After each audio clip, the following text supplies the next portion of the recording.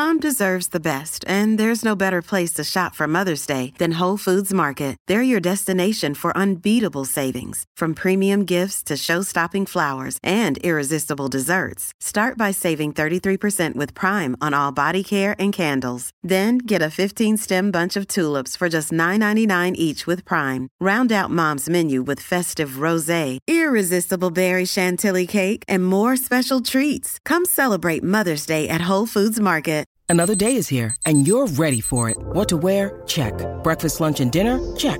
Planning for what's next and how to save for it? That's where Bank of America can help. For your financial to-dos, Bank of America has experts ready to help get you closer to your goals. Get started at one of our local financial centers or 24/7 in our mobile banking app. Find a location near you at bankofamerica.com/talktous. What would you like the power to do? Mobile banking requires downloading the app and is only available for select devices. Message and data rates may apply. Bank of America N.A., member FDIC. Want your business to have the best opportunity for success? Take a tip from tech industry leader Intel when you move or expand in Ohio. The new Silicon Heartland is the place forward-thinking business leaders find ample talent, a highly ranked business climate, convenient central location, plus an especially low-risk environment for site selection. Where else can you have all the room you need to grow while rubbing elbows with the giants in your industry? Visit successinohio.com today. Oh, we're in for a long one. A long weekend, that is. And you deserve to spend it on the couch with a glass of something good. Luckily, there's Drizzly, the #1 app for alcohol delivery. With Drizzly, you can compare prices on the biggest selection of beer, wine, and spirits, then get them delivered quickly. So download the Drizzly app or go to drizzly.com. That's DRIZLY.com today.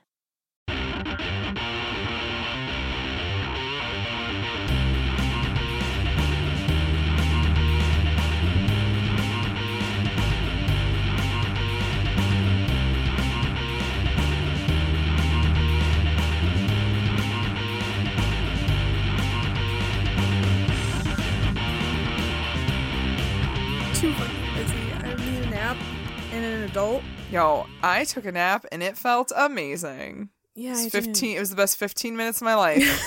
15 minutes. That's all we got. That's all I Getting in got. a quick It was snooze. so good though. This is what being an adult is. Napping? Yes. I kind of like that, but Yeah. also I don't have enough naps in my life. No. So maybe that means I'm not an adult. No, I think that means you're too much of an adult. I'm adulting too much, so You're I don't have adulting- time for naps. Too hard. Too furious. It's because of my lawn. I have too much lawn to mow. But you're never mowing it. I can't. It's it just- raining it's the all da- the time. It's the daunting task. Your lawn's like, hey. It mocks me every time I I'm leave the house. growing more. It's like, oh, you're leaving, but you could mow me. You want to mow And then me? I'm like, I can't. I have things. Oh, you have things to do. Oh, I see how it is. You don't want to spend time with me? That's fine. I'm sure on Saturday it was super like, where are you going all day? You know what you could be doing? Me. Oh, you know what time it is? It's a perfect time for weed whacking. Your lawn just lays there seductively like, hey. Hey, Slips into your DMs sometimes like you up. It's the middle of the night. you up. Your lawn's like, I really could use a good mow right now. Hey, you can mow your lawn right now. I know you're in bed, but like, It's like I'm sleeping. you wanna come on over. Come on outside. But you up now. You But up now? You Come up on. now. Oh my god. Your I'm lawn just is out. totally sliding into your DMs. You're gonna find me outside at 2:00 in the morning with the fucking neighbor's giant ass spotlight that they never fucking turn off. There you go. At least you have that going And for I'm you. just out there weed whacking. There you go. Like, fuck my lawn. Fuck that lawn. Just set it it. on fire. Oh, that could work. It could work. Welcome to Rock Candy. Where we set lawns on fire. Apparently, we Because set we're lawns on adults. fire. I don't know. Yes. Set it on fire. Take a nap. Then go take a nap because we're adults. Yeah. Got it. All right. That's it. We Step figured it out. 4, profits. Step 4, profit. Yes. We are also your weekly podcast that brings you sweet treats of music, stories and tales, and, you know, stories and tales. I don't know. General lawn care General talk. lawn care. Salute. Salute general lawn care. General lawn care. Lawn care tips. Set it on fire. That's pretty much our tip for everything. Oh my god. Yeah. Trouble with your husband? Set him It's on fire. Oh. She Wardrobe- done burn the house down. Lisa Left Eye Lopez that shit real good. Yeah. Because Lisa done burn the house down. See, again, bringing it back to music. Always. We're your hosts. I'm Maggie. Ashley. And we are continuing our series on Mental Health Awareness Month. Yes. And this week, I'm going to be real fucking honest. It's been a difficult month. I had a hard time with these notes because I don't know how to eloquently say the things that I want to say. And I'm sorry I interrupted you. You were talking about whom? This week, we are talking about Karen Carpenter. Yes. Of The Carpenters. Yes. And I know a lot of you out there might not know who she is. Wait, what? Who doesn't know who Karen Carpenter is? A lot of people. What? Yes. You know The Carpenters. You should at least know who she is. You know The Carpenters. Even if you don't know. So many standards Even and if classics. you think you don't know any Carpenter songs, you do. You know, 100% you do. in looking for a beer for them, I also was like thinking like of their once again good names that you could make with their song titles. Like Yeah. Close to Brews. Oh. I wanna God, be we need to open our bar, Come As You Bar, Come As You Bar. and have all of these puns for all of the beers that we have. Yeah. What Close the to fuck? Brew. Well, and then I tried to write a song for it, and I felt uncomfortable at it because I was like, why does yeast suddenly appear every time you brew beer? Just like me, it longs to be close to brew. And I'm like, the word yeast. You see, like, a lot of people don't like the word moist. The word yeast is probably what makes me like. It doesn't gross me out. It gives me pause. Just yeasty is kind of a gross Yeah, thing. Maybe more just, so than maybe just moist. say hops. Hops. Hops. None of this matters. I don't know how to make beer. We can talk about this later. Yes, we can totally talk about this later. But it does lead us into the beer that I did pick for this week. Yes. From Lagunitas Brewing, committed to keeping the pub in public radio. Fuck off, Lagunitas. I love you. They're a big supporter of This American Life. They don't support Rock Candy, but they do support This American Life, which is a great podcast. They should if they know what's good for them. I mean, honestly. But it is called Born Yesterday. It is a pale ale, fresh hop, unfiltered, and I thought it would be super hoppy and No, not it's great. delicious. It's actually super good. It's not really all that hoppy, and It's it's one got of- like a sweetness to it. It's one of them shits that fakes you out. Like, it smells like it's going to be overwhelmingly hoppy, and Yeah. it's not. No, it's quite palatable. You all know how we feel about very hoppy beers. Well, just put in some fucking citrus. That is all you have to do to make it good. You don't have to do anything else. And also, like, I don't want to drink a Christmas tree. Yeah, no, I don't want to have a pine tree smoothie. That's fine. I don't need that. Well, now I'm curious what a pine tree smoothie... Well, would a pine tree smoothie just taste like a super hoppy IPA? Yeah. Ugh. Ugh. Like, like my tongue has sweaters just thinking about it. Yeah. Oh, no. No. And just, it's abrasive in all sense of the word. It is. It is, though. I guess with that we can roll into the story of Karen Carpenter. We can get into this shit because this some shit. Guys, this is gonna be some bullshit. But also, this is a story that is pretty different than the mental health stories we have been covering so far. We're really taking it down a different path this week. The first two that we covered were mostly paranoid schizophrenia, and bipolar disorder. Karen Carpenter is a whole different story, right? And it's an important one. Oh, I think because super important. Because I think a lot of women do share the same issues that she had that we will get into, and her story doesn't get told enough. It really, for real. I feel like it's one of those stories that everybody just kind of knows it, so they brush it off. But it's actually a lot deeper than you think it is. I watched several documentaries this week. Yeah, I read some interviews. It's hard for me to find time to get a book, guys. I'm sorry, but I mean, it kind of is. But I definitely did like a lot of research as far as like interviews and documentaries go. So yeah. I mean, yeah, it definitely was disappointing.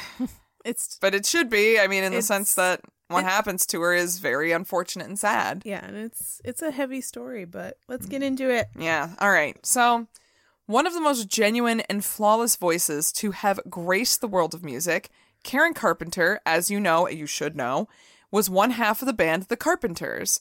And while this story is mostly about her, much of the life of her brother Richard, the other half of the band, it's going to be told in here as well. Mm-hmm. So it definitely affects her in parts. Because to fully understand her life, you do need to understand how her family fits into all of this. Yes. Yeah. Because as successful and beloved as she was, Karen was stricken with a problem that she would never be able to get away from. Through her whole life, she had no control over any of her own choices. But she found she had control over one big thing, her weight, and it would eventually be the end of her. Mm-hmm. Karen was born on March 2nd, 1950. Pisces! That explains things. Oh, doesn't it, though? Yeah. She was the younger sibling to her brother Richard and daughter to Agnes and Harold. They lived that quintessential 50s Leave It to Beaver suburban life in New Haven, Connecticut. Barf. Shout out to our friends in and around New Haven, Connecticut. Let's see. Chris, Stacy, Pint of Comics. Hey guys. Hey guys. What's up? I know we left people out, but hi to you too. There's a lot of you I can't there think of right now. There actually are a lot of you out in that area of Connecticut. Huh. She did not have an immediate need to learn music, but her brother sure did. He began to take piano lessons at a pretty early age, like 5-ish, 4-ish, 5-ish maybe. I can't even imagine being that young and taking music lessons. Yeah, I was probably 8 when I started piano, 7 or 8 when I started I can't even imagine that, for the simple fact that, like, my family was fucking poor. Right. So, like, I wanted to play the clarinet in junior high band, and I couldn't because my parents couldn't afford it. Which is, like, the fucking worst, because school bands, like, you should be able to rent for cheap or free. Yeah, they didn't do that until later. That's stupid. Like, you could rent, I think, by the time I was, like, sophomore, junior. And yeah, by that time, I was deep into my commitment of being a goth kid. So, around 10th grade, Clarinet didn't fit into that plan. Clarinet was not goth enough. I don't know. It is a black instrument, dark and evil. But it sounds so gorgeous. Yeah, it's all right. Saxophone's better. It's no sexy sax. It is no sexy sax. Actually, I wanted to play bass clarinet for a while because I thought that was a sexy instrument. It's not, but I thought it was. Well, anyway, you aren't wrong either, because another reason why to think about a kid playing for that young, they don't want to practice. What 5-year-old wants to practice piano? None of them. Well, Richard didn't. So he ended up quitting for a little while, but a few years down the road, he discovered he had the ability to play songs by ear. So he went right back to a teacher to really hone in those skills. And I really wish that I started playing an instrument that young, because I can't even clap and sing at the same time. I have zero sense of rhythm. Oh, here's the thing. I have zero sense of rhythm, and I can't play and sing at the same time. Yeah. I've kind of throughout my life randomly played instruments, so sometimes it doesn't help. But it could have. It could have helped me a little bit. If I practiced. At least, like, fucking singing lessons. Yeah, that's fair. Something. Yeah. Something. Hate being poor. Fucking poor. Well, you know who wasn't poor? Karen and Richard. Yeah. Tell me about it, stud. Okay. So they were very close siblings. Karen looked up to her big brother and wanted to be involved in whatever he was doing. Were they the only two? Yes. Okay. So a lot of times she would sit at the piano with him and they would sing songs together. But at the end of the day, she didn't take it as seriously as he did and still made time for other activities and social obligations.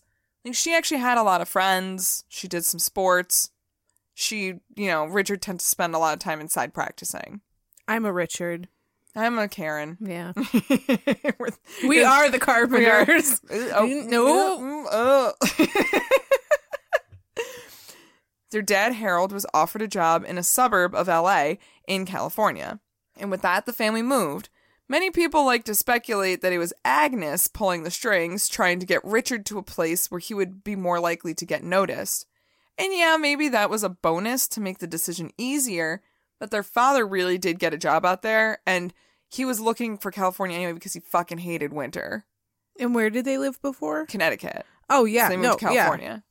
Yeah. Yeah, I mean, that checks. This all checks. And this was what, the 60s? 50s, 60s? Early 60s, maybe? So LA was fucking hopping. LA was hopping. So I mean, that was the place to be. I think it's still hopping, but I'm hopping away.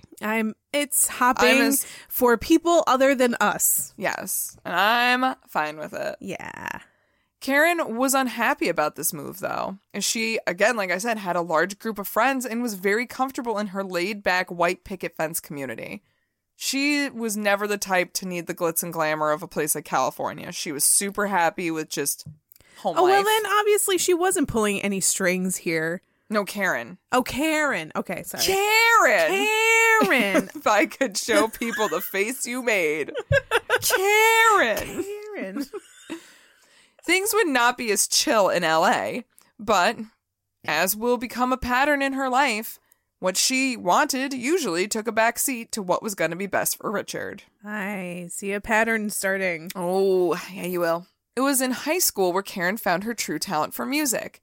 The way their classes worked, and I had a similar thing in high school, if you played in the marching band, you didn't have to take gym class. So what? Yeah, right? Right? Nope, that doesn't work. No, that's not how this works. That totally is how that works, because I was in marching band anyway. I would have been like, yeah, I mean, whatever. I mean, I guess my experience is different just because my school was so small. We barely had a marching band. Aww. So you needed to take gym. No, you didn't.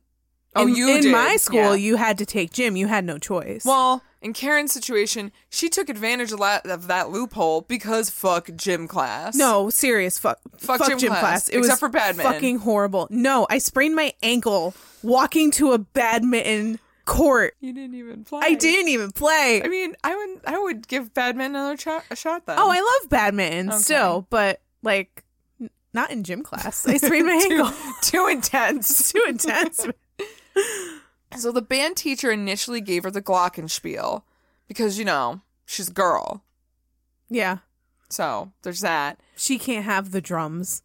But she really didn't care for it. She had a good friend named Frankie Chavez who drummed and idolized Buddy Rich.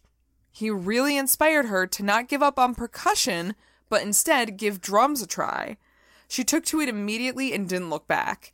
Her favorite drummers were Joe Morello and Ringo Starr. Aww. Because she knew what was up. Ringo's the best Beatle. Fight me. So she wanted to use the same drum kit as them. So Frankie helped her family acquire one for $300, and within the year, she was teaching herself complicated lines and complex time signatures. Most people, when they think of the Carpenters, they just visualize Karen out front singing and Richard next to her playing on the piano. Many don't even realize she was an incredibly talented drummer. Even by today's standards, a female drummer is rare. Yeah. But back then, it was virtually unthinkable. Yeah. Because, girl, I mean, where's she going to put her dress? But you know what? She did wear a dress when she played drums. And guess what? You can do it. I know, it's amazing. It's totally doable. The girl was really fucking talented, though. You need to go watch some YouTube videos. Like, we'll wait. Did you watch some YouTube videos? Yeah, she's a really good drummer. She doesn't fuck around. But at the very least, Karen's family did not overlook this skill of hers. Richard was so excited that she found her knack for music that he asked her to play drums in his band, the Richard Carpenter Trio. Oh, thanks, Dick. I always forget he's Dick. He's Dick. He's Dick. Yeah. In a world where she had spent her whole life trying to get her parents to notice her, Karen finally felt like she was doing something right. But of course, I'm sure in her mother's eyes, it was right because it was helping Richard further his career. Oh, yeah. Always doing everything for Dick. Doing it for Dick. Everything you do it for Dick. Everything I do, I do it for Dick. I mean, it's just not wrong. It's not wrong. It's not wrong. I guess now I'm going to address the elephant in the room that I've been leading up to. Richard was the golden child. Agnes was always pushing for decisions to get him into the music business. And meanwhile, Karen could never seem to get that kind of attention. So, like, was Dick aware of this? I'm going to call him Dick from now on. Was Dick aware? Dick aware. Was Dick aware of how much his parents favored him. Now, Harold, I'm going to say, I think was enthusiastic about what Richard was doing, but I think he might have been a little bit more nurturing towards Karen. But the whole thing is he's like, again, stereotypical 50s, 60s nuclear family. He's working all the time. Right. Agnes was the one really doing stuff with the kids. Right. So it's easier to notice that she's doing that with Richard. Yeah, I think he, as he got older, there's no way you couldn't see that. But I'm sure as a kid, he just was like, I'm just doing my thing. And I'm just a white man in the 60s and I'm having a great time because I can. Probably. Yeah. This is not a political podcast. He does seem a little oblivious when you watch him in interviews. I'm not trying to malign him, but he definitely, I think is someone who, way later in his life, he started to realize, I don't know. I could have handled this better, maybe? I actually don't think he does. No? Yeah. All right, and like, well, at least everything I know about Dick Carpenter is wrong. You don't know Dick. I don't know Dick at all. But he, in like interviews in the 90s at least, and maybe the early 2000s, he seems very like, no, we were a great family and everything was great and loving. Yeah. Okay, got it. Yeah. But that's further down the road. Yeah. So what I mentioned earlier about Karen having no control, well, her mother and brother would move her along the chessboard of their music career for the majority of her life. Whether or not she was super keen on it, she kind of felt like she had to listen to what they wanted. They had her under their thumbs. Right. At least Richard and Karen were a well-suited pair. The Carpenter Trio won the Hollywood Bowl Battle of the Bands in 1966 and recorded 3 singles with RCA Records, and that was the prize for it. This reminds me of That Thing You Do, by the way, which you still haven't seen. Oh, God, that joke is lost. I'm sorry. Nothing really went on with the singles that they made, but they were just still proud that they managed that much. I mean, they're still really young at this point. Karen's still in high school. Yeah. The trio was not to last, though. In addition to the siblings, they were joined by friend Wes Jacobs on tuba. Tuba? And he was a very talented tuba player, but like... How can you be a talented tuba player? No, he's really good. They interview him and he plays, and I'm like, that's good tuba playing. Did he, like, do some jazz tuba? No, he just followed Fat Man around and... Get away from me. I'm just trying to live my life. That's... If you can do that with a tuba, that's all I want out of my tuba players. I have a glandular problem. I have a bad thyroid. Leave me alone.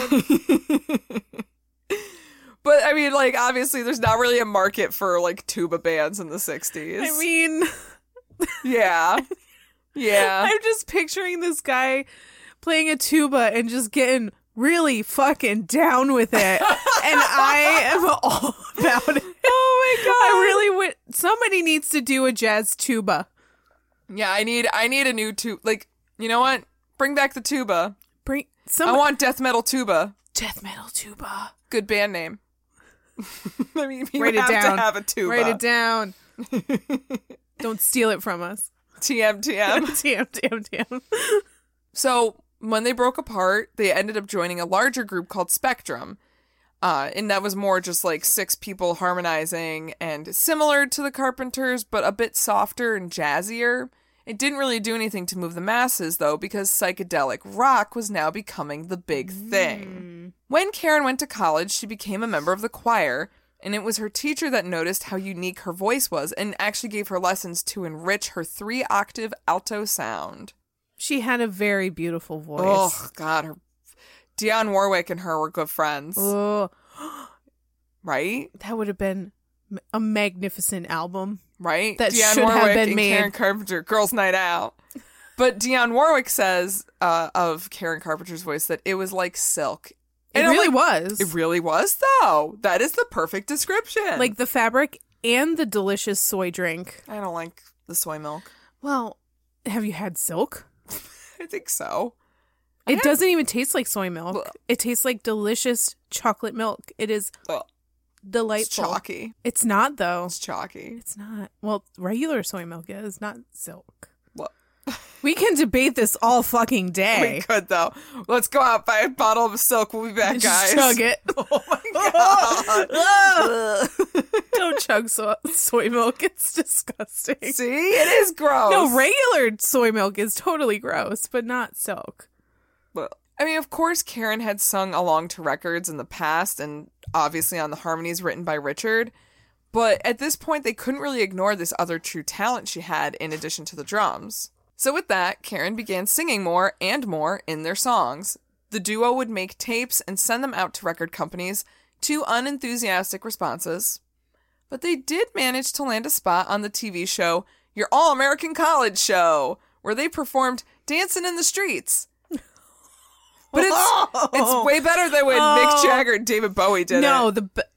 Okay, stop right here. Go YouTube Dancing in the Streets with no music. It's so fucking brilliant. And then fucking die, and then come back to life, and then continue listening to this. But I will say also, if you want a good example of Karen playing the drums and singing, look up this performance, because she's doing a baller-ass job. She sounds great, she looks great, she's playing great, it's great. I'm always amazed by musicians that can play drums and sing at the same time. Yeah, I can't even play drums, so yep, here for it. I can't even sing. So, there you go. There you go. There you go.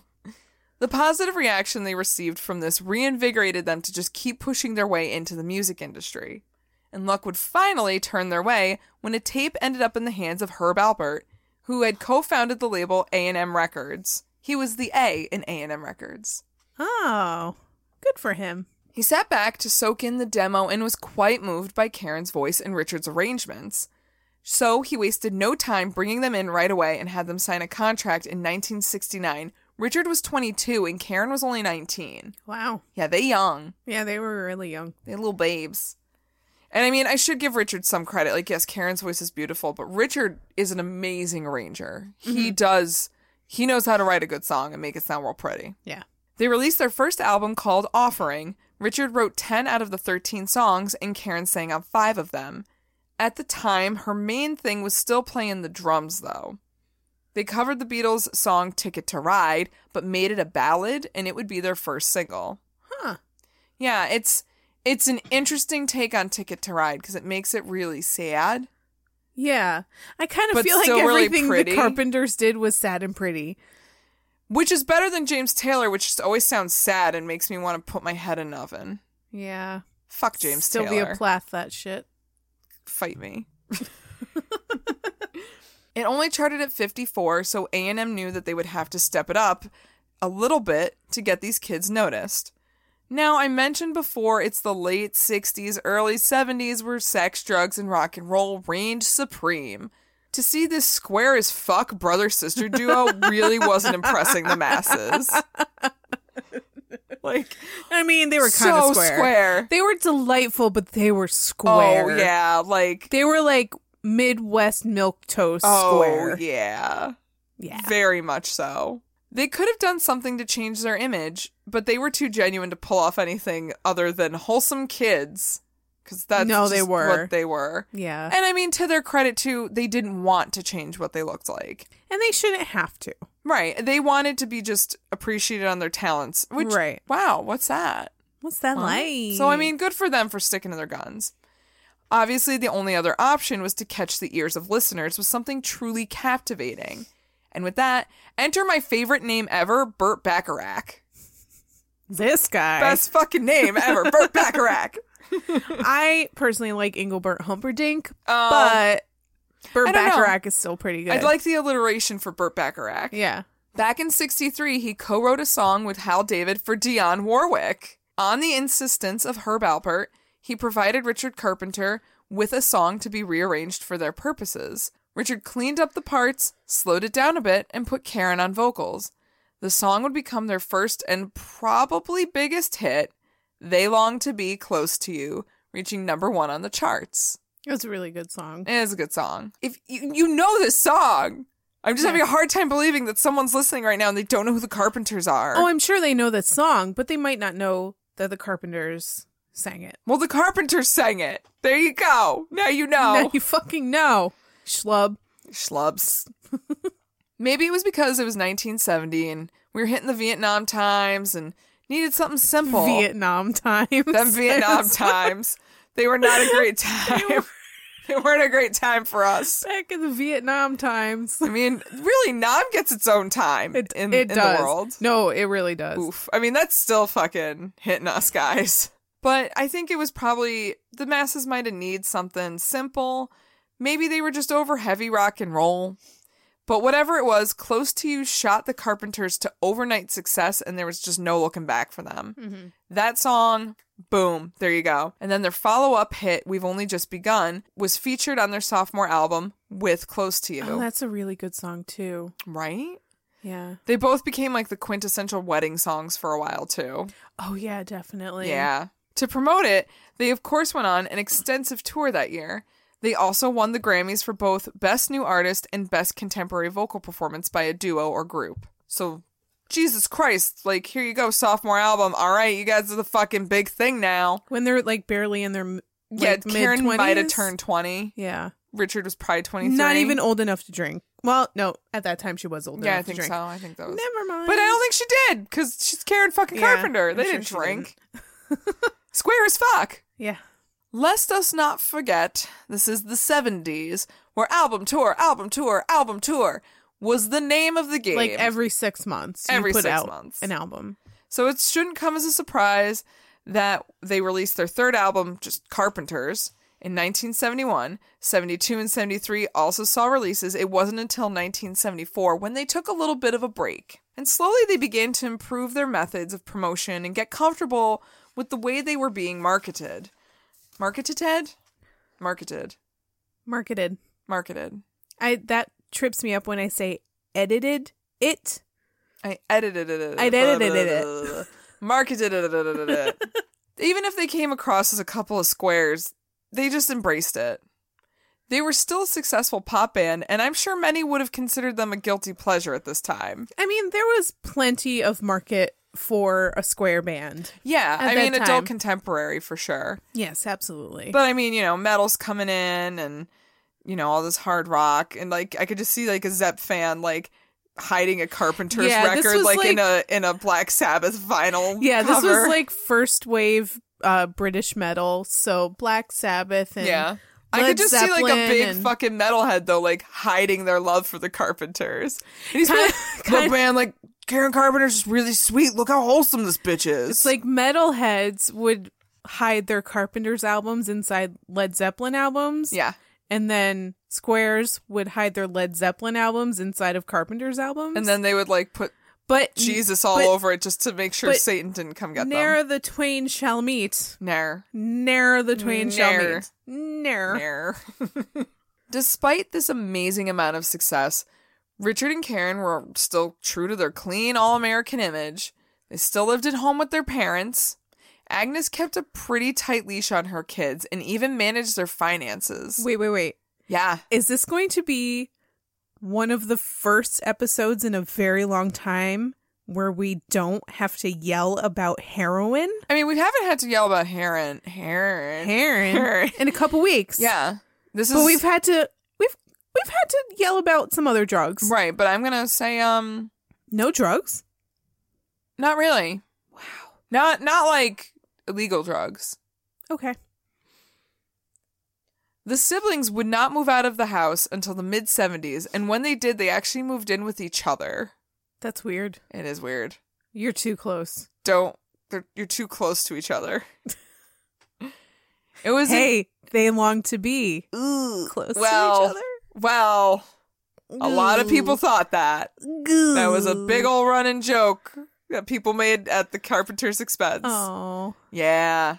I mean, I'm sure absolutely nothing was going on. Oh, no, not at all. This is not Cersei and Jaime, people. No, this is not a Lannister love, for sure. Topical. Yeah. It was current events. Current events. The Lannisters. I guess. Sure. It was an interesting dynamic that caused many to insinuate that perhaps there was incest to be had between the duo. And this was definitely ridiculous, though. A much more sensible explanation would be that the fight for control was real in this family. Agnes had both Richard and Karen groomed to keep tabs on the other in her absence. Oh. Oh, yeah. Agnes was that kind of mom. She's a manipulative bitch. Oh, yeah. Agnes was manipulative AF. It was... Don't care for you, Agnes. Yeah, I'm not in love with Karen's mom. Nah. Yeah. Richard began to date Karen's hairdresser, Maria, and yeah, that wasn't cool.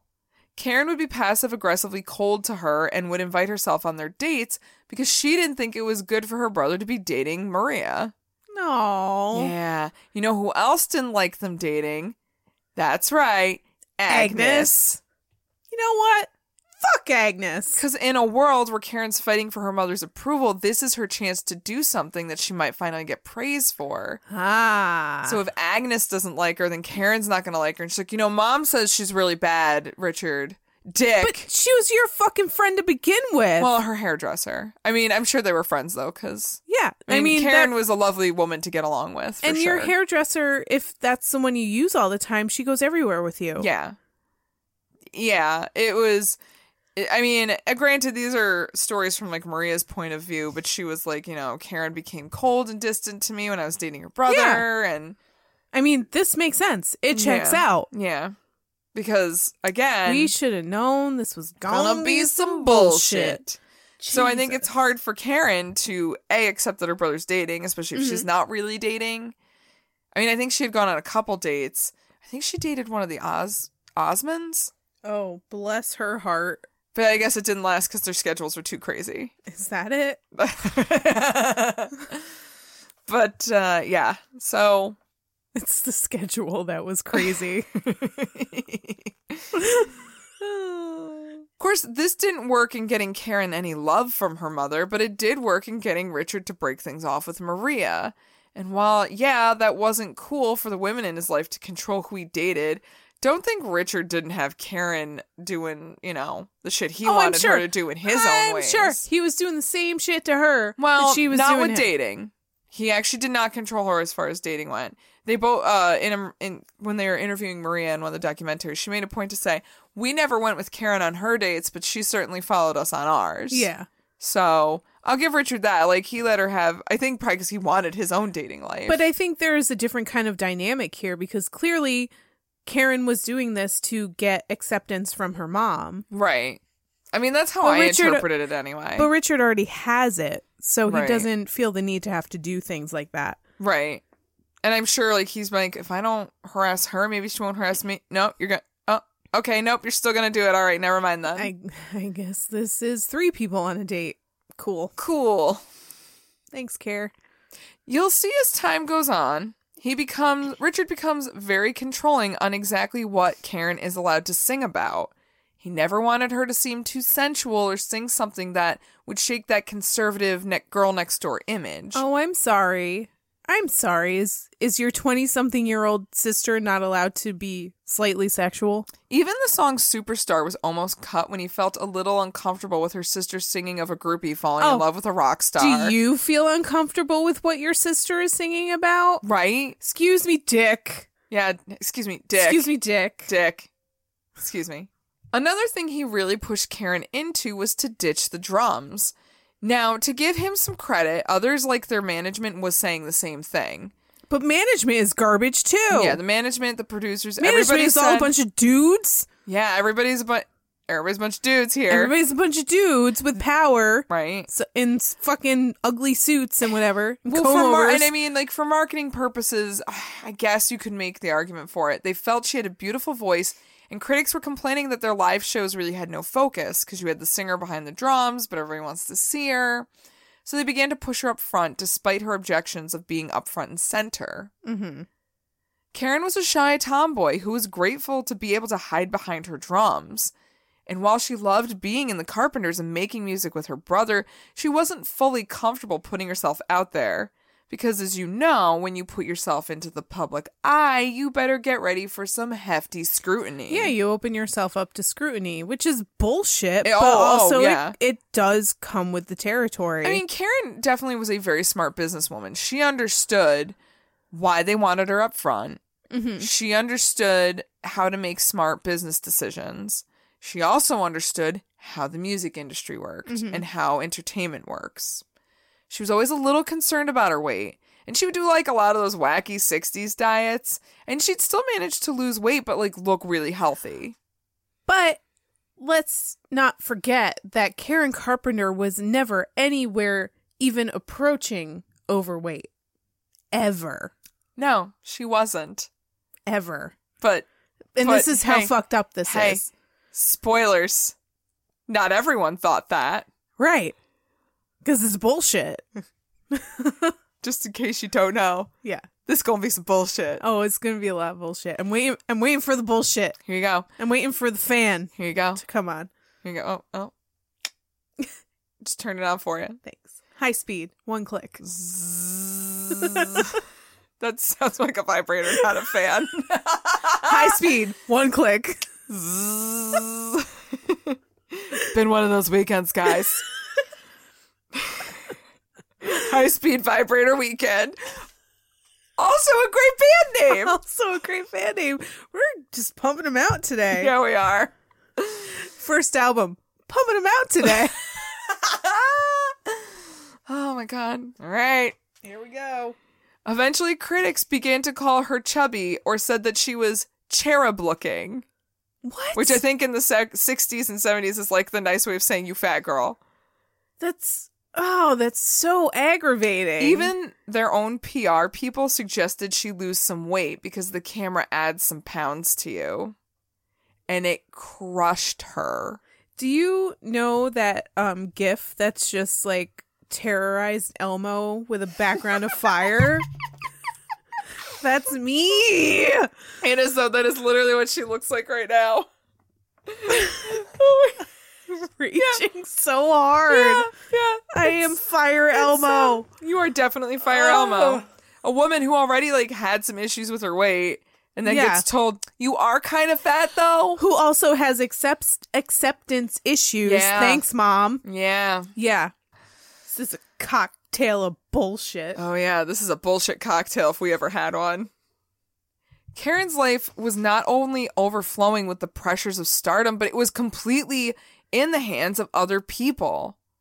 Her mom, her brother, fucking the record label, everyone controlled all of her actions. Everybody else telling her what to do. But finally, here she had something that she did have total control over. Her weight. Her weight. Which is basically the same exact reason why everybody who has anorexia, bulimia, anything like that has it. It's the one thing they feel like they can control. It's definitely a factor. Yeah. And so the diets became more extreme in that she slowly stopped eating much of anything at all ever. So I don't know if that's a diet. She just started starving herself. Yeah, that's not even a diet anymore. Yeah. I think and that's how a lot of that stuff starts, is an extreme diet. And then you're like, ooh, but like I could lose more if I cut it here and I cut this and I cut. Oh, I just don't need to eat. With their busy schedule, it was easy for her to get away with such extreme weight loss, as she could just blame it on being really tired from their really stressful tour. Or if you're so busy doing other things, like people don't realize so much that you're not sitting down and eating. Yeah, nobody is noticing, like, wait, when was the last time Karen just sat down and had, like, a sandwich? Right. Oh, I don't know. Maybe an hour ago. Oh, she probably did it before when she was at this other thing. And, right. Or We just on the way here. Yeah. And she could easily lie and say, oh, I ate like an hour ago. I'm really not hungry. Yep. However, as she dipped under 100 pounds, people began to notice that there was clearly some kind of problem here. But seeing as how it was only the 70s, no one really knew to point their fingers at an eating disorder. Yeah. On the other side of things, the stressful life of being a carpenter was also taking its toll on Richard in a way that was also hidden to the world. Having to handle the music of the band and touring extensively made it difficult for him to sleep at night. So he began to take Quaaludes just to get some shut-eye. Oh. At first. It's always just to get some shut-eye. He liked the way they made him feel, and they calmed him down. And so he took more and more and more as time went on. Oh, no. I'm not sure how accurate it is. Some say that his mother just started giving him Quaaludes because she had them, and she's like, oh, this will help you sleep. And then doctors started to prescribe them to him. Mm-hmm. And I will say, I think unlike a lot of other artists, I think Richard fell into the addiction and didn't even fucking realize he was addicted till probably. It was quite down the road. Yeah. By 1975, the Carpenters were at the height of fame. And as you can imagine, with the problems they were dealing with, the showing of The Cracks was inevitable. More and more shows were getting canceled as a result of these siblings' issues. They were touring with Neil Sedaka as their opener, and as the reviews were coming out, it was discovered that he was becoming a more favorable act over the Carpenters. Richard was particularly displeased by this and decided to fire Neil from the tour. Also a great name, Neil Sedaka. It's okay. I like it. But it really shouldn't have surprised him. With his Quaalude abuse getting out of control, Richard was taking several dozen a day. What? Yeah. His memory was suffering as a result. Holy shit. Yeah. Like, I think he said he took like 60 or 80 at a certain point. What? Right? Oh my God. That's addiction. Dun dun. How do you... Where do you get them? How do you get that many? Because when you're a star, you can get whatever the fuck you want. I guess. Unless you're Johnny Cash, and then you just gotta go over the border. Oof. Yikes. And of course, Karen's health was quickly deteriorating. Her heart was weakening, and at one point she collapsed and was sent to the hospital. The doctors demanded that she rest, and as a result, they had to cancel the UK and Japan legs of one of their tours. They decidedly went back into the studio and made their 7th album, A Kind of Hush, which was released in 1976. Later that year, they debuted the Carpenters' very first television special in December. And it was there that Karen really began to find a bit more of a comfort zone in performing. Doing a type of variety show gave her a chance to experiment with other facets of performance instead of just standing in the middle of a stage singing to people. Yeah, I remember seeing clips from this. Yeah, she really amped it up. She seemed to like it. She really did. She really enjoyed getting out there. It really wasn't Richard's thing. It was really more Karen's. But it did also give Richard a chance to shine a little bit too, because I'll give him this. He didn't get a lot of credit for all the work he did in the Carpenters because everybody saw Karen. Yeah. But I mean, he really was a driving force in that, for sure. And so Karen thought this would be a great chance too to be like, you know what, let Richard have a couple songs or whatnot here and let him be able to do this, and then I can come out. And it worked out really nicely for the pair. Yeah. And I think it kind of endeared them more to people. Things continued business as usual on the surface, but by 1978, Richard could no longer sustain himself with this addiction. He became so forgetful and they had canceled so many performances, it was just time for him to face up to what was going on and get help. So on December 3rd, 1987, the Carpenters played at the Long Beach Convention Center, and this would be the last time Richard and Karen would do a live show together. The next month, Richard would check himself into a facility in Topeka, Kansas, and finally get himself clean. So how long had he been with this addiction? So since the 70s? Early 70s, like 4 or 5 years. Like as they started to get bigger, the addiction grew. At one point, he finally confronted Karen about her problem, telling her that he believed she had this newer disease. Isn't that some shit in the late 70s? It was a newer disease. But it even wasn't. It was put in the DSM in the 1800s. Yeah. Should have been. It was. He believed that she had the disease called anorexia nervosa and she needed to treat it. She said she had no idea what he was talking about. She just had colitis and needed to rest, that's all. Really? Colitis? Yeah. I mean, yeah, maybe you have colitis, but it was because of your anorexia. I don't know if anorexia can... Maybe. I don't know. I don't know how that works. I mean, anorexia can cause a ridiculous number of things. I'm pretty sure it can cause ulcers. Probably. Which is very similar to ulcerative colitis. There you go. There you go. But whenever anyone would interview her, confront her, talk to her about it, she'd just say, oh no, I'm just really tired. I'm doing so much right now. I'm just really pooped. Really pooped out. I'm sure you are, but it's not because you're, It's because you're not getting any energy in your fucking body. Yeah. Obviously, anorexia is not new, and it wasn't back then. But people did not talk about it. They ignored it. And whether that was because we didn't fully understand it, or maybe even because we wondered how weight loss could be a bad thing. I'm pretty sure it's a combination of both. Yeah, I mean, here's the thing. And also especially because you always need to be losing weight. Body positivity wouldn't really be a thing until, now? Like last year? They still got 40 years. So, yeah. Sorry, guys. And you still had, everybody's mother telling you constantly that you had to lose weight. Yep. How many of... Honey, don't eat that cake. You're never gonna land a husband with big hips. How many of our grandmothers told our mothers that they shouldn't be eating that because they'll get fat. You want to get a man, you got to know how to look. Yeah. And if you want to keep a man, you got to know how to cook. Right. That was Lizzo. Which is so fucking ridiculous. Isn't that so? It's so contradictory. Right. Like, you need to know how to cook real good food, but don't fucking eat any of it. I hope you like cigarettes for dinner, because that's what you're eating. Cigarettes and coffee, that's all you're getting. Well, people with anorexia not only tend to have body dysmorphia, but can also feel like their life is out of control, and they need to find one aspect that they can take hold of. And watching what you eat becomes obsessive, and being able to handle the challenges that can arise from it can actually bring a certain amount of satisfaction. Mm-hmm. Like, oh man, I almost got caught, but then I managed to hide it with this. Or like, oh, I found a new way to like prove to people to think that I'm eating, but I'm not. It's a weird like serial killer kind of thing. Like the serial killers do the same thing. They get a thrill out of compulsive disorder. Yeah, it's like getting a thrill out of almost being caught. I mean, like, they are not inclusive of each other, OCD and anorexia, but they can be related. Yeah. For sure.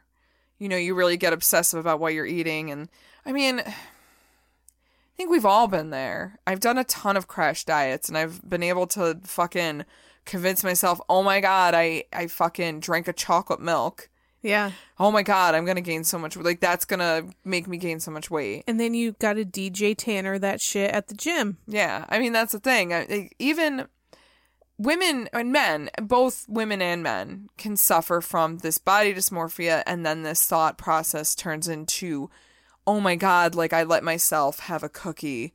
Oh, God, I'm such a fat piece of shit. Yeah. And it's berating yourself for being a normal human being. Well, exactly. It's not like I'm living 600-pound life here. Yeah. And I'm not trying to shame anybody, but also too, like, there is like, you can't eat a whole box of Twinkies. You just can't do it. You shouldn't. It's not advisable. I mean, you can if you want to, but it's probably not a good idea. Live your life, but at the same time, I'm not going to judge you. But also, you. if you want to do that every once in a while, don't fucking beat yourself up for it. Yeah, just like you have to accept that you did it and then walk away. I mean, sometimes I eat half a fucking box of Oreos. Right. It happens.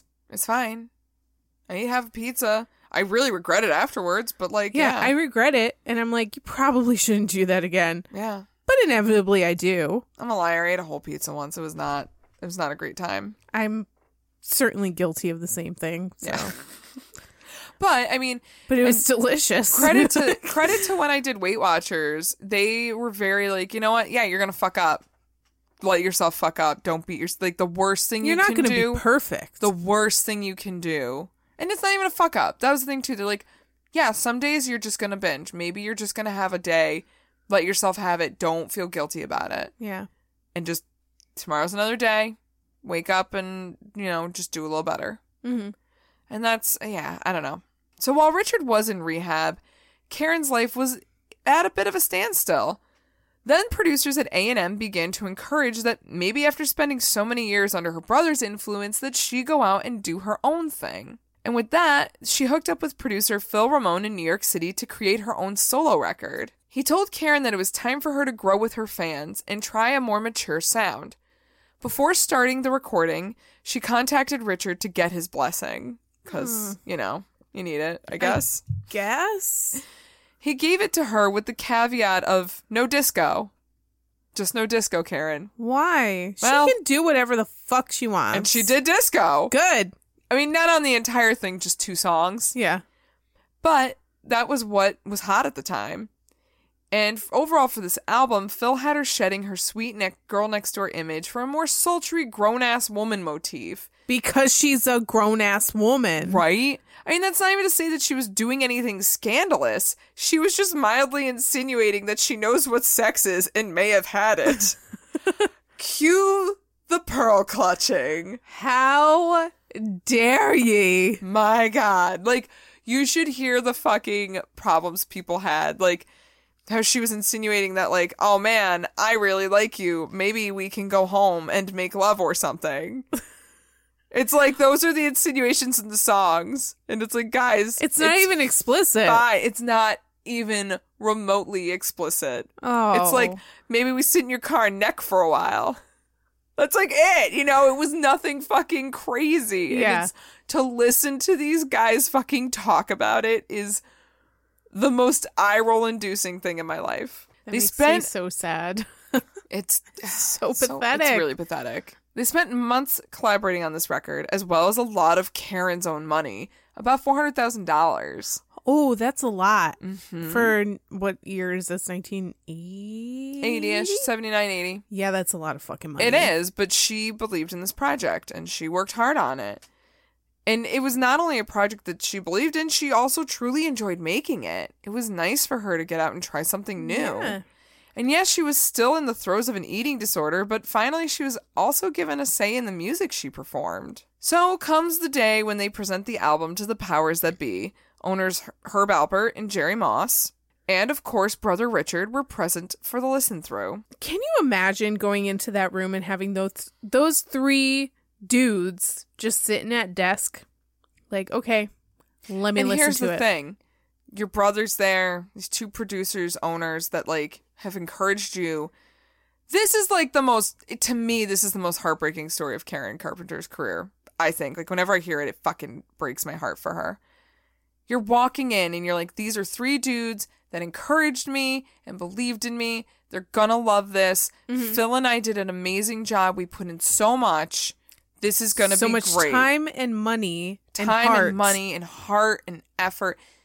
Well, the final verdict, it was terrible and not to be released. Wah, wah, wah. People would talk about it later and say that the three were just silent, arms crossed for every track. There wasn't a single, like, you know what, that's a good attempt even. It was just, this isn't good and you can't release this. I'm sure that they went into that meeting knowing that they were going to say no. Richard, I think, and I've been trying really hard not to. He was going to hate it no matter what. I've been trying really hard not to malign Richard through this because I do think, like, he's just kind of an ignorant, and I don't mean ignorant even in a negative way. I mean it in the truest sense of, like, he was oblivious. He didn't realize what was going on. Yeah. He didn't realize, like, we didn't know what we knew about what we know now. And I think that he thought that he was doing, I think he thought he knew what was best. Yes. So I'm not saying he's coming from a malicious, vindictive place. I think he was coming from a place of, I'm your big brother and I know what's best for you. Which is kind of how he grew up. Mm-hmm. That was what he was groomed to think. It was encouraged. Yes, it was 100% encouraged. Like, he was the older brother. He knew exactly what she should be doing and how she should do it and what the end product should be. Yeah. So and I'm sure all three of them went into that meeting thinking, she's doing this on her own without our guidance, so it's probably not going to be what we want. I think Herb and Jerry were a little bit more open-minded. Yeah. Because they were the ones who encouraged it, and I think they were the ones who hooked her up with Phil Ramone. Right. And he's, like, worked with Billy Joel and other really big pop acts, so they probably believed in whatever he was doing. And I don't know. I mean, I wasn't in the room where it happened, so I don't know if they were following Richard's, like, cross-armed, I don't like this. Mm-hmm.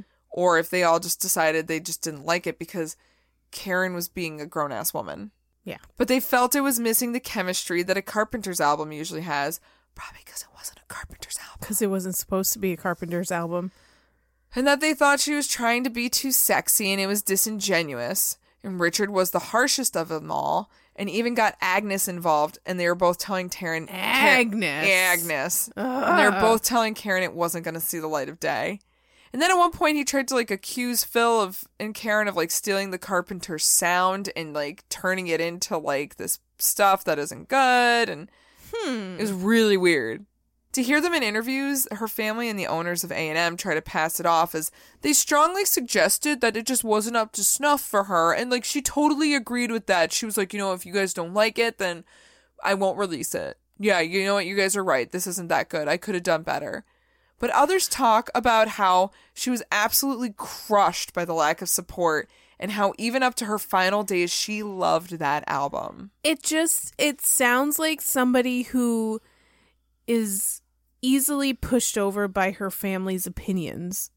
Yeah, she was bullied into not liking her own work. Like, she was probably really super proud of this album the entire time, but then as soon as she presented it to her family and her family was like, this is garbage, she'd be like, yeah, okay, it's garbage. I guess I won't release it. I mean, I can relate to Karen in some senses where you come up with something and you think it's great, but you're also a very sensitive person who is very too well aware of other people's opinions and too much giving a shit about their opinions. Too influenced by them. Yes. So. And so when they say something, you're like, oh, yeah, you know what? You're right, because you care more about their approval than the fucking work you just did on something. Right. And all of that time and money. And your down the drain. And your confidence isn't there. Yeah. And you know who actually loved the album? Quincy Jones. You know what? Come on. He was like, look, he said it needed to be remixed like a little bit. Yeah. He's like, it needs some remixing, it needs a little love, but honestly, this is some good shit here and this should get released. So why didn't he take it and release it? Contracts. Yeah. Bullshit. Red tape. Mm-hmm. You know, it's like she finally finds a healthy creative outlet and then she's just knocked right down. Yeah. Like completely told, like, you're not good enough. You're still not good enough. And basically bullied into not releasing something. Exactly. And now she's being pestered by her brother to work on the next Carpenters album. So, like, don't even go back into the studio and try to do this again and try to make it better. Just fucking abandon it because it's garbage. And you suck solo, come do another Carpenters album. You suck by yourself and you don't know what you're doing, so come back to the studio with me and forget about that. Right. And, like, I can only imagine, like, if she just got a fucking positive result from this, even if she released it and, like, the masses didn't like it, I think what is worse for her is that her family and friends didn't believe in her enough. Yeah. And the people closest to her that she wanted the approval of the most. Right. And that's the real fucking heartbreak of it. Because she could have, if it was just the two guys from the record label, she could have just been like, okay, well, fuck you. I'm going to keep doing it and trying to make it better so that you do like it. Right. But she didn't have that kind of. Yeah. And then, you know, it makes me wonder, too, if they were encouraging. I'm not saying this would have been a cure, but what could have that done for her self-esteem? And maybe what could have that done for her eating disorder? Right. You know? Like, choices, guys. Yeah. When you push someone around like that. Or like. And all they want is your approval. Even like, if they released her solo album, the people she could have met that could have encouraged her and helped her self-esteem and helped her get help. Right. And I mean, clearly people did believe in it. Yeah. It was just the powers that be. So the solo album business really did create a rift between Richard and Karen. But of course, when she's at her lowest, Karen finds love in a man named Thomas Burris. Now, she dated before, but nothing really ever seemed to work out. She had her flings here and there and just never came to fruition. Stuck. But here she thought she had the real deal.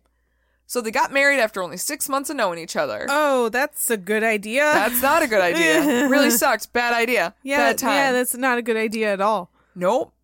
Karen always went with the flow of what her family asked of her, but honestly, what she truly always wanted was a family of her own. The husband, the kids, the house, but she was never really sure what would happen for her, so I'm sure when she finds this guy and... When she found the first guy that stuck around for a little bit... It's like, ooh, we can have this. Now, this story is murky, and I'm not really sure where the truth lies, so I will make it as broad as possible. But apparently before the wedding, it was discovered that Thomas couldn't have children because he had a vasectomy and he refused to reverse it. He did have a full-grown kid at this point. Okay. Or like almost full-grown. Was he significantly older than her? I don't think he was, I think it was like 10 years maybe. Oh. Huh. But I mean like maybe like mistake kid, I don't know. Sorry, Thomas Burris's kid. You might have been a mistake. Your dad did get a vasectomy. The mistake that made your dad cut his vas difference. Yes. You made a vas difference in your dad's vas difference. Oh my god. And I'll see myself out. Get the fuck out. But some would say that Karen wanted to make it work despite that, and others say that she wanted to call it off, but her mother wouldn't let her. And I'm not really sure which way it really was. Uh-huh. But either way, she married him in August, and they did attempt to hold it together, but the relationship obviously wasn't going to make it. Right. And they would be separated less than a year and a half later. Oh, that's disappointing. Yeah. Also, I should mention this guy was garbage. Yeah. I mean, like, you could probably predict, but yeah. He basically married her for her money because he was in a fuck ton of debt. Oh, cool. Thanks, dude. Yeah, he was constantly taking money from her in attempts to make terrible investments to make more money. Yeah. But by the end, Karen was in financial duress, and she basically only had stocks and bonds left. Oh, my God. Because he took so much of her fucking money. Girl. Like, in a year and a half, he did this. She needed to get a grip, friend. She really did. She really did, though. Because her family wasn't fucking doing it. No, they were not the get a grip friend at all. And at this point, she was so skinny. Yeah. I mean, lowest of lows, girls just like, I'm just going to be a bone. At this point. But again, that's the one thing she can control. Exactly. They had to actively try to bulk up her wardrobe because she wore some shoulder pads. She had to. Yes. And they looked bigger than they were because she was so tiny. She would wear these shoulder pads. She would wear jackets. And like, sometimes she tried to take the jacket off and like, no, you have to wear the jacket. Mm-hmm. You can't not wear the jacket. I don't think you understand that you really need to wear this jacket because people are asking questions. And if you want them to stop, you need to wear this jacket. Yeah. They're still going to ask questions. Yeah. She was now taking laxatives to lose weight. Oh, my God. Yep. At the end of her rope, Karen finally decided that she needed help. And so she went to a therapist named Dr. Stephen Levenkron, who specialized in eating disorders. At one point, he had her family come in for a session. She was seeing this dude 5 days a week. And he's like, look, I'm not going to be able to... He's like, look, I know you're going to fall back. But just be honest with me when you tell me. Yeah. Just tell me you didn't eat. You know, I just want to know what's going on. So she brings her family in for a session, and he asks her parents if they ever told her that they loved her, to which they responded, but they didn't have to tell her. She just knew it. And when he pressed Agnes to just tell Karen, you know, just tell it to her, just say it, because he thinks that her approval is a big catalyst for a lot of the problems in her life. Think? Agnes just got really indignant about the whole thing. You know what? I don't like you, Agnes. No, Agnes can go fuck herself. I don't give a shit. Fuck Agnes. Yeah, honestly. So then, of course, Richard decides this guy's a quack and he's not doing anything for his sister. Of course, Dick thinks he's a quack. Congratulations, Dick. You're the smartest man in the room. Fuck off. Congratulations, Dick. You're the smartest man in the room. Oh, my God. I'm putting that in my back pocket. I'm saving that. Oh, my God. I mean, Dick believed she needed to be put in like long-term care, which maybe he's not wrong about that. But at the same time, like, encourage your fucking sister for getting help. But also encourage her for being at this therapist. Like, this is the biggest first step you could possibly make, and she did it on her own. Yeah. Fuck off, Dick. Jesus. Dr. Levenkron managed to get Karen to gain about 20 pounds. That's fantastic. Because she started seeing him when she weighed about like 78, 79 pounds. Oh, how can you be alive? I don't know. If she had lost she nearly hit 100 pounds with him. If she had lost any more weight, her system would have started shutting down. Her system wasn't doing great. I'm sure it wasn't. No. Jesus Christ. So she was looking healthy again, though, and everybody's like starting to take a sigh of relief, like, okay. Oh, this isn't gonna last. Oh, this doesn't last. That didn't last. Of course not. Old habits die hard, and despite seeing him multiple times a week, he was at a loss to truly get her to stop this really terrible behavior. Mm-hmm. She would hang out with friends and once again go back to old habits of pushing food around her plate to make it look like she was eating, mm-hmm. but she wasn't. Yep. And then she changed up some of her old methods of weight loss by adding in Ipecac and thyroid pills to help keep her weight down. So basically, you know how I take thyroid pills because my thyroid's broken and it kicks up my metabolism? I mean, it also makes my thyroid work so I process things properly. But her thyroid was already working. Was that, like, interesting enough? Yeah. No, it was. Her thyroid was working just fine. But if you take fucking levothyroxine and you don't have a thyroid problem, you gonna lose weight. It's probably what diet pills would do for you if you started taking diet pills. Right. Like, it's like I maintain a healthy weight taking thyroid pills and having a decent diet. Mm-hmm. So if you are starving yourself and start taking thyroid pills... And your thyroid's fine. Yes. You're going to lose a lot of weight. Yeah. Oh, yeah, you are. And then the Ipecac, which is technically poison. Yeah, you're just making yourself throw up. Yes. And was she still doing laxatives? Because holy shit. I believe she was. I mean, there's like, nobody knows exactly what her routine was. If my entire life was throwing up and shitting, not worth it. Not worth it. Not worth That's it. why we don't have I will these stay problems. fat. And she's not even fat when she's not doing these things. So, like, shit, I will stay fat if it means I'm not shitting and vomiting everywhere. And that's just the thing, too, is when people talk about it, they're like, she was just so thin, it was terrifying. Yeah. They didn't want to hug her because they were afraid they'd hurt her. Literally. Yeah. This put Karen's body in a bad place again, and she was admitted to the hospital where they fed her intravenously. And it worked to help her put weight back on again, but it was a bit of a fast gain. 30 pounds in 8 weeks, which sounds not that fast, but for someone who's so deathly thin... That's only 2 months. It's kind of crazy. Pretty quick. It's pretty quick. Imagine losing 30 pounds in 2 months. That's kind of a lot, too. It's called really unhealthy dieting. I've done it. Yeah. I mean, I have, too. So yes, it's not healthy. Why do you think my thyroid's broken? Honestly, that's why my thyroid's broken. But unknowingly to doctors, this put even more of a strain on her heart to make her gain weight so quickly. Yeah. But again, I mean, like, anorexia, we knew about it, but we didn't know about it. Right. So I'm sure they're thinking we need to make her gain as much weight as possible in a short amount of time. Exactly. You know, I can't fault anybody for just doing what they think was the right thing. Right. After her time in the hospital, Karen went back to her parents' home in California. A lot of people weren't happy about this because they thought probably it kinda, not the best idea. Yeah, they thought it was like going back to an unhealthy environment, leaving your therapist, blah, blah, blah. Right. But she was determined to get back into making music with her brother and finalize her divorce. At the beginning of February, she was making phone calls to people, getting ready to put plans in motion. She was calling up, her lawyer. She's like, I'm going to come see you. She's calling up her brother, like, yeah, let's do this. Let's get going. She's actually calling up Phil. And, like, I still fucking love our album. Mm-hmm. She's talking to people. She's positive. Things are going well. And she is maintaining a healthier weight. On February 3rd, she went to dinner with her parents and, ate some food. And everyone's like, all right, this is great. Karen seems to be turning a new leaf. All right. On the up and up. She's on the up and up. But the next morning, Agnes called to her daughter, letting her know that coffee was ready. When Karen didn't answer, Agnes went up to her room to find her lying on the floor, unresponsive. Jeez. They called an ambulance for her, and they discovered that Karen did have a heartbeat, but it was only one every 10 seconds. That's nearly dead. Yeah.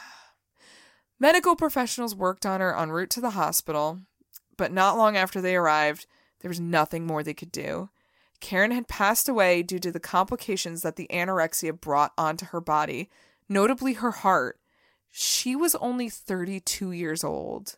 Holy shit. And if you look at pictures of her, she's younger than us now. She's younger than us now. Fuck. But if you look at pictures of her, she looks so older because when you get too thin, you look older. Mm-hmm. Losing weight makes you look older. Yeah. But also, I mean, she was tired. She was gaunt. Mm-hmm. She didn't look 32. No. I would have put her at like late 30s, early 40s. And she probably sped up the aging process. From all the stuff she was doing to her body. So if she was 32, she probably had the body of a 55-year-old. Yeah. Maybe. Which isn't that bad, but also a 55-year-old with a fuck ton of medical problems. Yeah.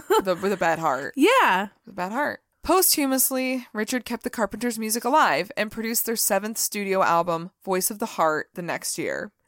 And even down the road, Karen's solo album, simply titled Karen Carpenter, would finally see the light of day in 1996. Because they took fucking... It's like 20 years later? Yeah. And they took, oh my god, the guy. What guy? Quincy Jones? They took Quincy Jones's advice. And remixed it? Because Quincy Jones sometimes knows what the fuck he's talking about. I mean, he does. I gotta give him that. And I mean, like, it's not like anything amazing, but it's not even half as bad as the guys made her think it was. Yeah. No, I think there was a lot of bitterness in there. It's a valiant solo effort. Yeah. Definitely. And there have been an abundance of documentaries and movies made about Karen's story, one of which was done by indie film director Todd Haynes called Superstar, the Karen Carpenter story, and was done with Barbie dolls. What? Yes. That's kind of on point, though. Right? Yeah, that's really on point. It was done in the 80s, and Richard, of course, totally nixed this. Dick wasn't having it. Which is kind of funny because there is currently a fairly new documentary on Hulu called Tiny Shoulders about the Barbie and trying to make Barbie more size inclusive. Right. And it made me angry. Well, because everybody that is on the Barbie board is a clueless white woman who has no idea what inclusivity and diversity is. And lives off of like fasting shakes. Basically, they live off of like Starbucks and green juice. Cool. So cool. You know what women want. Yeah, so go watch that documentary and get angry with me. You know what it's like to be a woman of color, of size, of age, of disability. Yeah, you know what that's like. And we've all seen the inclusive Barbie dolls that have come out since that documentary, or actually in the last year, which is a moderate effort at best. That's being generous. A mild effort at best. They widen Barbie's hips a little bit, and they call that the curvy Barbie, and all of them were so fucking proud of themselves when that came out. So goddamn proud of themselves. And then they, at the end of the documentary, the people that were interviewing Roxane Gay, who is a prominent feminist activist, who is a commentator on the documentary, they handed her the quote-unquote curvy Barbie. God. She burst out laughing. She's like, she laughed her ass off. She's like, no. It's a valiant effort. You need to take this back. You need to take this back. I can't. I can't. Valiant effort, but no, I can't. No. I can't. No. I'm like, I'm with you, girl. I hear you. Oh my God. Well, and if you want to watch this film, you can find it on YouTube. Ooh. It's really garbage quality because I think it's like, because bootleg. Richard basically sued him. He couldn't really release it, and it's kind of bootleggy, but it's also kind of fun. Let him fucking do it. It's kind of fun and interesting. Jesus. It's an interesting take. Yeah. The death of Karen Carpenter not only hit people because of the deep loss felt by the masses, but because of the shock brought on by the cause. At this time, like I've said a bunch of times for this episode, anorexia just wasn't seen properly as the problem it is. Right.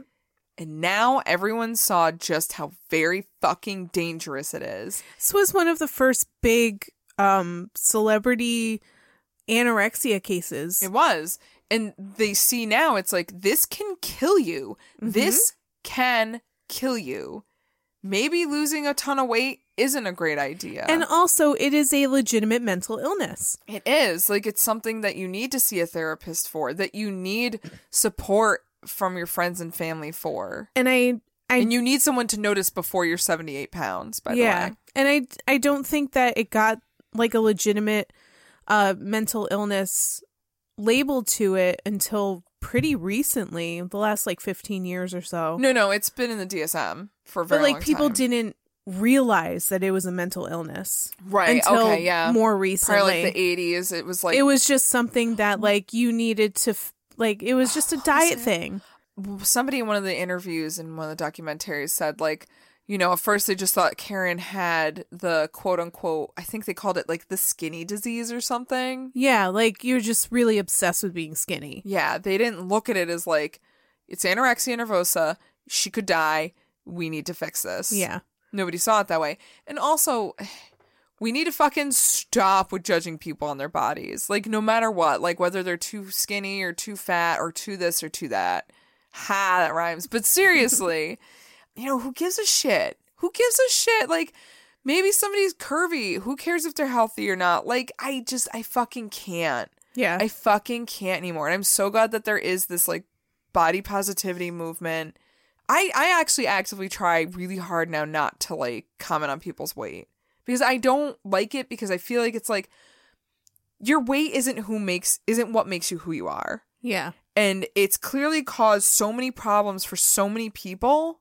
And I mean, men have their own type of body dysmorphia. Oh, I'm not strong enough. I'm not muscly enough. I got a gut, or I got this. Like, I need abs.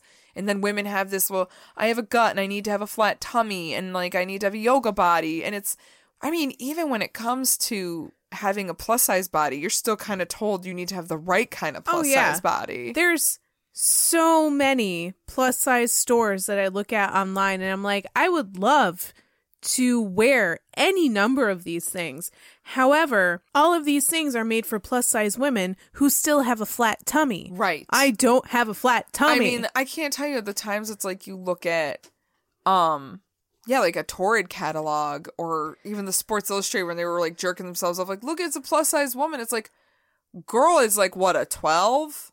That's not plus size. Yeah. I mean, her death was like just a wake up call for regular people. I mean, we still had decades and decades, and we still do have time of these people who think they fucking know like what's healthy and what's this and what's that. If I could encourage people to read anything, it would be Health at Every Size. It's a great book, and it really gets rid of a lot of the stigma attached to like trying to lose weight and having this perfect body and like just learning to what makes you feel good physically.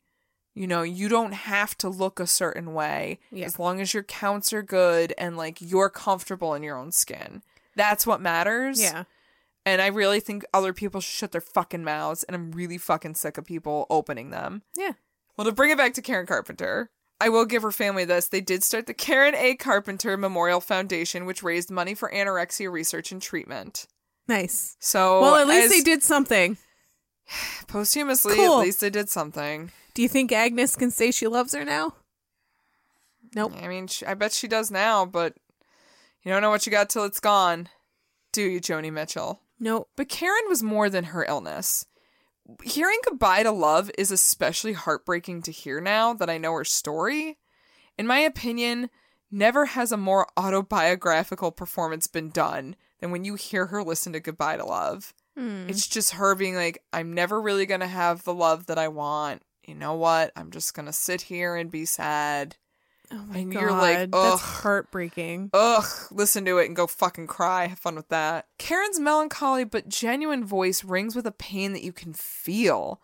And her fierce spirit is what will continue to live on through their music for as long as we have music going, because that's the thing that I want everyone to take away is like, Karen Carpenter had a fucking uniquely beautiful voice that you never get. You know, now you have all these fucking Ariana Grandes and these Katy Perrys and these Christina Aguileras who just threw the who want to pack as many notes into one word as humanly possible. You will never hear that shit with Karen Carpenter, but her voice is so fucking gorgeous. If you have a voice that's that good, you don't need to do that shit. You don't need to do the flashy garbage. You don't. Just because you have a good voice. Just sing a very good song very well. You know what? You just need to sing. Sing a song. Sing out loud. Sing out strong. Mm-hmm. Don't worry if it's not good enough for anyone else to hear. They did that with Sesame Street. Okay. That's the Carpenter's throwback there. I can barely remember what happened this weekend. I can't remember Sesame Street. They did that song Sing with Sesame Street. It was cute. Uh-huh. But yeah, I mean, you're right. She didn't have to fucking throw garbage in there. Her voice was just genuine and haunting and beautiful. Mm-hmm. And that is something we rarely fucking find. And it's definitely something we never fucking celebrate anymore. Yeah. Karen Carpenter tugs at your heartstrings. Mm-hmm. Ariana Grande does not. Go, your homework for this week, go listen to some Carpenter's music, guys. It's actually really beautiful, and it's timeless, and it holds up. Her fucking voice is gorgeous. Richard's arrangements are great. Mm-hmm. The Carpenters are a great band, and they stand the test of time, and I think they will continue to stand the test of time. My only wish is that her family could have been a little bit more clued in. Yeah. Throughout her entire life. But hopefully through a story like Karen's, more families and more people can be more clued in to like just compassion, and you can say I love you. It's fine. That is okay. It's okay to say I love you. You're not a fucking pansy if you say I love you to your children. There you go. It might be beneficial. There you go. To everybody. There's a takeaway from this, guys. You're not a fucking pansy if you tell your kids you love them. Yes. Also, listen to the Carpenters. Yeah. And watch Karen drum. It's really great. get inspiration from her because she's an inspiring lady. She is. Let her memory live on. But yeah, I mean, that's it for Karen's story. So thank you all for listening. I hope you guys enjoyed it. I hope it was enlightening. I hope you learned something that you didn't know. And I mean, if you're right and people don't know who the Carpenters are, you learned a lot. You should know them now. You know them now, don't you? Yeah, all right. So don't you feel like a dick? Do you feel like a dick? No, sometimes you feel like a dick. Sometimes you don't. So thank you all for listening. And if you have been liking and appreciating us, we would like and appreciate it if you could go to iTunes and maybe leave us a nice 5-star review and then say like, hey, these girls are great. I learned about the Carpenters today. Even if you hate us, you should at least tell us why. Yeah. But I mean, like, it helps us. It helps us, the podcast, so much if you leave us a fucking review and a rating or whatever you need to do on iTunes. We really would appreciate it.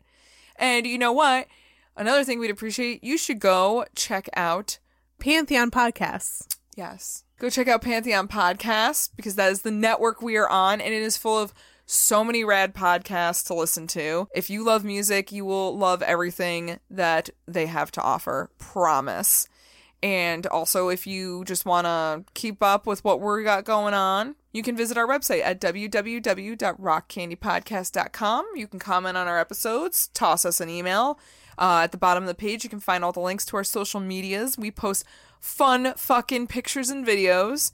And we are delightful on social media. We say stupid shit on Twitter. It's good times. We will converse with all of you because why not? And next week is your week to bring in something interesting, so I'm excited. It's going to be a downer. I know the end of the story, but I don't know the lead into the story, so I'm excited about that. All of it's a fucking downer. Guys, it's not the funnest month, but it's an important month. It is very important, and it's going to be interesting. Yeah. I'm warning you now, it's a downer. It's all right. I mean, I like with Game of Thrones, the final season, I've prepped myself to be just sad. I'm not even going to get into Game of Thrones. I'm not. This is not a Game of Thrones podcast. I'm not getting into it because I'm just going to end up angry, and everybody's going to be angry at me. So I'll press stop, and we can rant. We're again. We're done. We'll see you kids next week. And with that, party on, Ashley. Party on. And party on, you crazy kids out there. Balls out. Thank you. Splash, splash, splash. Splash Weather Repel Premium Windshield Wash features a 3-in-1 formula that repels rain, sleet, snow, and bugs while leaving a streak-free shine. It keeps you seeing safely all year long. Pick up some at Walmart today. See safely on the road when you apply a little splash. It's NFL draft season, and that means it's time to start thinking about fantasy football. FantasyPoints.com features industry-leading experts and prognosticators using proprietary hand-charted data to help you score more fantasy points. FantasyPoints.com is the place to go for whatever kind of fantasy football you play. Whether you play fantasy football, daily fantasy sports, or do a little bit of everything, Fantasy Points has the meticulously researched content to guide you to victory.